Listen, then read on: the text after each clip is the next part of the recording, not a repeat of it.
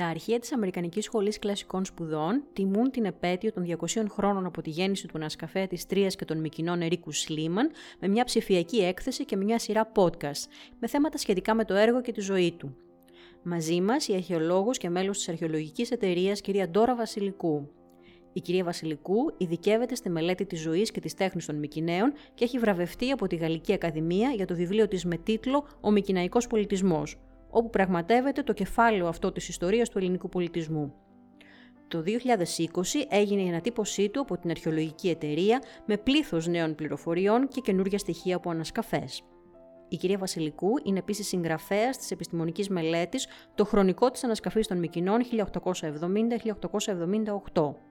Βασισμένο σε ενδελεχή αρχαιακή έρευνα, το βιβλίο της παρουσιάζει για πρώτη φορά την ανασκαφή των Μυκηνών από την ελληνική πλευρά, μέσω των ημερολογίων του αρχαιολόγου Παναγιώτη Σταματάκη, ο οποίος επόπτευε την ανασκαφή του Σλίμαν. Μόλις τον περασμένο Οκτώβριο, η Δόκτωρ Βασιλικού συμμετείχε σε συνέδριο για τις Μυκήνες που διοργανώθηκε από το Τμήμα Κλασικών Σπουδών του Πανεπιστημίου του Cambridge με ανακοίνωση με τον τίτλο «Between Myth and the Material Evidence», Παναγιώτης Σταματάκης at Mycenae. Ανάμεσα στο μύθο και στα ευρήματα, ο Παναγιώτης Σταματάκης στις Μυκήνες. Κυρία Βασιλικού, καλώς ήρθατε και σας ευχαριστούμε για την τιμή να δεχτείτε την πρόσκλησή μας. Ευχαριστώ εγώ πάρα πολύ για την μεγάλη τιμή, αλλά και πολύ φιλική τιμή, γιατί σας αγαπώ όλους πολύ. Κυρία Βασιλικού, το πρόσωπο κλειδί στην ανασκαφή των Μυκηνών από την ελληνική πλευρά, στη σκιά του, όπως τον αποκαλείτε στο βιβλίο σας, φαντασμαγορικού Σλίμαν, υπήρξε ο Παναγιώτης Σταματάκης, έφορος αρχαιοτήτων.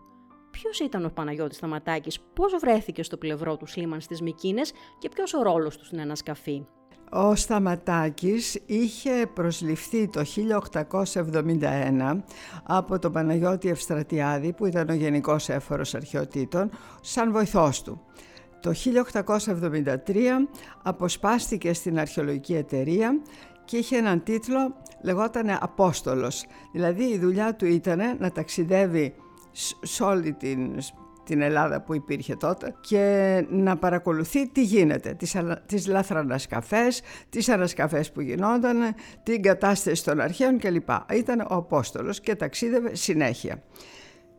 Τώρα, οι Μυκήνες βρίσκονταν στη δικαιοδοσία της αρχαιολογικής εταιρείας, με την έννοια ότι όταν δημιουργήθηκε το ελληνικό κράτος, πολλές από τις μεγάλες θέσεις πέρασαν στη δικαιοδοσία της αρχαιολογικής εταιρείας. Και βέβαια η ανασκαφή ήταν πάρα πολύ δύσκολη, λεφτά δεν υπήρχαν, οπότε προσπαθήσαν να κάνουν ανασκαφή, αλλά δεν γινόταν.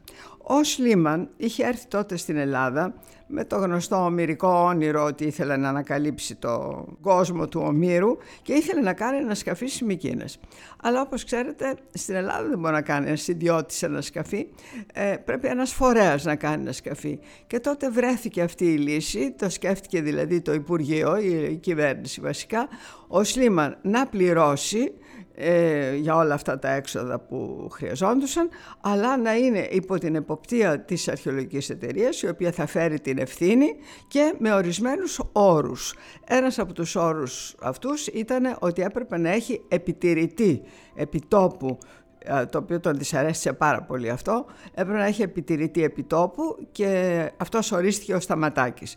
Και ο ρόλος λοιπόν του Σταματάκη ήταν ότι έπρεπε να παρακολουθεί ότι η ανασκαφή γίνεται σωστά, ότι καταγράφονται όλα, ότι οι εργάτες εργάζονται κανονικά, ότι δεν εργάζονται πάρα πολλοί εργάτες μαζί στην ανασκαφή, ότι τα χώματα δεν πετιούνται αλλά συγκεντρώνονται και ότι φυσικά ότι όλα τα αρχαία παραμένουν συγκεντρωμένα και αυτός ήταν ο ρόλος του. Και αυτός ο ρόλος ήταν πάρα πολύ δύσκολος, όχι μόνο γιατί οι συνθήκες ήταν φοβερές, η πολύ ελονοσία στις Μυκήνες, πολύ ανθυγιεινές συνθήκες ζωής. Λοιπόν, ήταν αυτό και ο αυταρχικός χαρακτήρας του Σλίμαν, τον οποίον έπρεπε συνέχεια να χαλιναγωγεί ο Σταματάκης και να τον εμποδίζει να κάνει το ένα και το άλλο.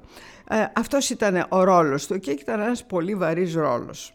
Τι έκανε ο Σταματάκης εκεί στις Μυκήνες? Το γράφει αυτό λεπτομερώς ο ίδιος στο Κουμανούδι. Αυτός ήταν λοιπόν εκεί από τις 6 το πρωί ως τις 6 το απόγευμα. παρατηρούσε τους εργάτες, μετά τα πλένανε όλα τα βρήματα και τα τακτοποιούσανε και πήγαινε ο Schliemann και κρατούσε σημειώσεις από τα ευρήματα της κάθε μέρας.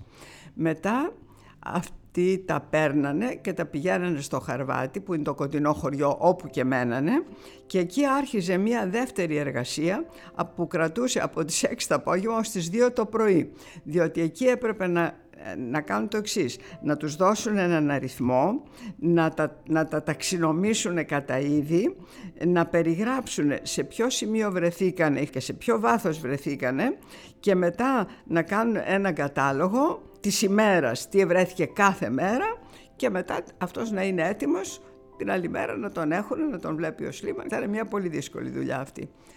Λίγα στοιχεία είναι γνωστά για τον Σταματάκη, για τους μη μοιημένους, και με τη δική σας μελέτη καταφέραμε να δούμε τον αρχαιολόγο Σταματάκη δίπλα στον ανασκαφέα Schliemann.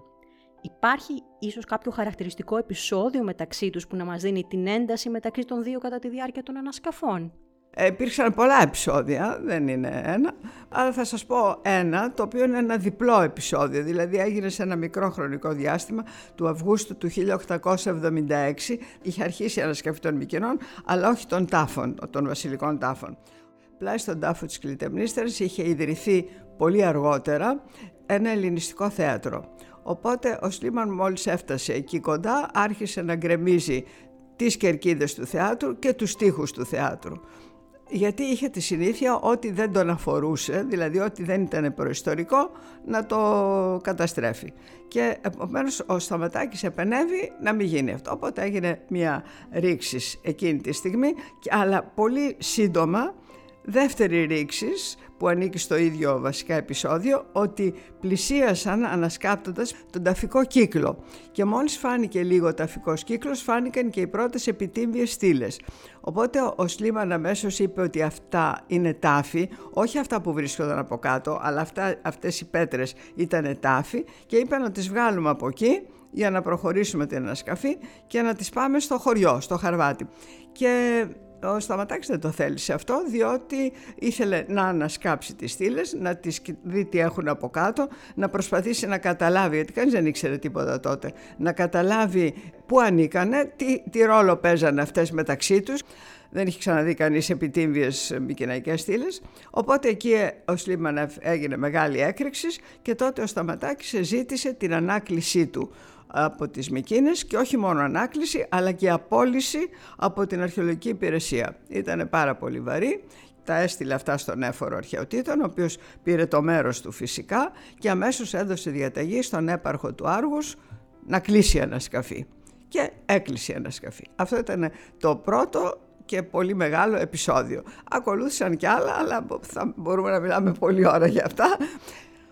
Ποια λοιπόν είναι η σημασία των ανακαλύψεων από την ανασκαφή Schliemann-Σταματάκη του ταφικού κύκλου Α? Σε ποια περίοδο του μυκηναϊκού πολιτισμού αναφέρονται αυτά τα πλούσια ευρήματα? Ποια είναι τα στοιχεία που μας έδωσαν ίσως για τον μυκηναϊκό πολιτισμό? Το πρώτο πράγμα που κερδίσαμε από αυτήν την ανασκαφή είναι ότι ήρθε στο φως ένας καινούριος πολιτισμός που δεν τον ξέραμε. Όταν έγιναν οι συζητήσεις τι είναι αυτά, άλλοι λέγανε είναι βυζαντινά, άλλοι λέγανε είναι ανατολικά, δεν ήξερε κανείς τίποτα. Ο Schliemann είχε καταλάβει ότι είναι προϊστορικά, γιατί είχε σκάψει την τρία. Έτσι ήρθε στο φως ένας νέος πολιτισμός, το οποίο αυτό ήταν και πολύ μεγάλος, γιατί ήταν ο πολιτισμός της προϊστορικής Ελλάδος. Μετά βεβαίως σιγά σιγά με την έρευνα φάνηκε η σπουδαιότητα. Καταρχήν τα ευρήματα είναι πάρα πολύ πλούσια, είναι καλλιτεχνικά σε πολύ υψηλό επίπεδο, αλλά φάνηκε πώς ξεκίνησε αυτός ο πολιτισμός. Δηλαδή αυτός ο ταφικός κύκλος, όπως και ο δεύτερος που βρέθηκε αργότερα, ανήκουν στην πρώτη φάση του μυκηναϊκού πολιτισμού, αυτό που λέμε ιστεροελλαδική 1. Είναι δηλαδή από το 1650 μέχρι το 1500. Και αυτό δείχνει και φαίνεται πολύ καλά από τους τάφους πως μια ομάδα ανθρώπων, πολεμιστών προφανώς, επλούτησαν πάρα πολύ και ήταν και πάρα πολύ φιλόδοξοι και θέλησαν να δείξουν το πλούτο τους και τη δύναμή τους μέσα από μέσα από τους τάφους βασικά. Γι' αυτό ταφήκανε με τόσο πλούσια ευρήματα. Οπότε αυτό μαθαίνουμε ότι μια καινούρια τάξη αναδύθηκε και ξεκίνησε καινούρια πράγματα με μια καινούρια οπτική στη ζωή τους. Από τη δική σας μελέτη γίνεται γνωστό πως το πλούσιο αρχαιακό υλικό για την ανασκαφή των Μυκηνών βρίσκεται σε 3 διαφορετικά σημεία. Θα θέλατε ίσως να μας δώσετε μια μικρή περιγραφή των περιεχομένων? Υπάρχει κάποιο σχέδιο ίσως για τη δημοσίευση, η έκδοσή τους? Ναι, είναι σκορπισμένα πολύ αυτά. Εννοείται το αρχείο Schliemann βρίσκεται στη Γενάδιο. Αυτό είναι. Αυτό το αρχείο είναι εξαιρετικά οργανωμένο και πολύ ωραία προσβάσιμο σε όλους. Είναι πολύ πλούσιο αρχείο και εξαιρετικά χρήσιμο.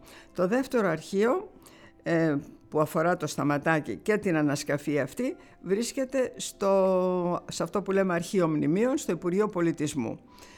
Το τρίτο βρίσκεται στην Αρχαιολογική Εταιρεία. Τώρα, ο Σταματάκης είχε τη συνήθεια, όταν έγραφε στην Αρχαιολογική Εταιρεία, που ήταν η άμεση υπεύθυνη της ανασκαφής, έστελνε λοιπόν έναν απολογισμό στον Γενικό Έφορο, στον Ευστρατιάδη, όχι όμως σε καρμπόν, τα έγραφε με το χέρι. Και τον ίδιο τον έστελνε και στο Διοικητικό Συμβούλιο της Αρχαιολογικής Εταιρείας. Επομένως, όλοι αυτοί οι απολογισμοί είναι εις διπλούν, δηλαδή υπάρχουν και στο Αρχείο Μνημείων, υπάρχουν και στην Αρχαιολογική Εταιρεία.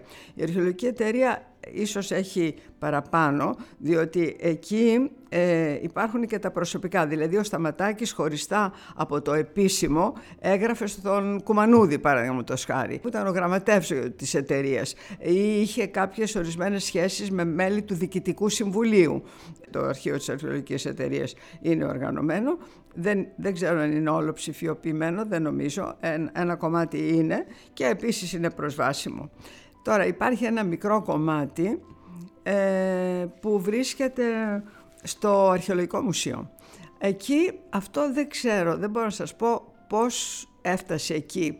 Έχω την ιδέα, αυτό είναι όμως δική μου ιδέα, ότι κάποιος από την Αρχαιολογική Εταιρεία ή από την υπηρεσία, δεν ξέρω, κάποιος που μελετούσε τις Μυκήνες πήγε ένα κομμάτι του αρχείου εκεί στο μουσείο, διότι εκεί βρισκόντουσαν τα αντικείμενα. Αλλά βέβαια αυτό έγινε πολύ αργότερα, διότι ο Σταματάκης πέθανε το 1885, το Εθνικό Μουσείο ιδρύθηκε το 1892. Δεν δίνανε σημασία άλλοτε οι άνθρωποι στα αρχεία. Το δικό μας το αρχείο της εταιρείας βρέθηκε πολλά έγγραφα πεταμένα κάτω στα υπόγεια, μέσα σε νερά. Δεν τα προσέχανε. Αυτά είχα να σας πω εγώ για το Σταματάκη και για τα αρχεία. Σας ευχαριστούμε πολύ για τη συνέντευξη.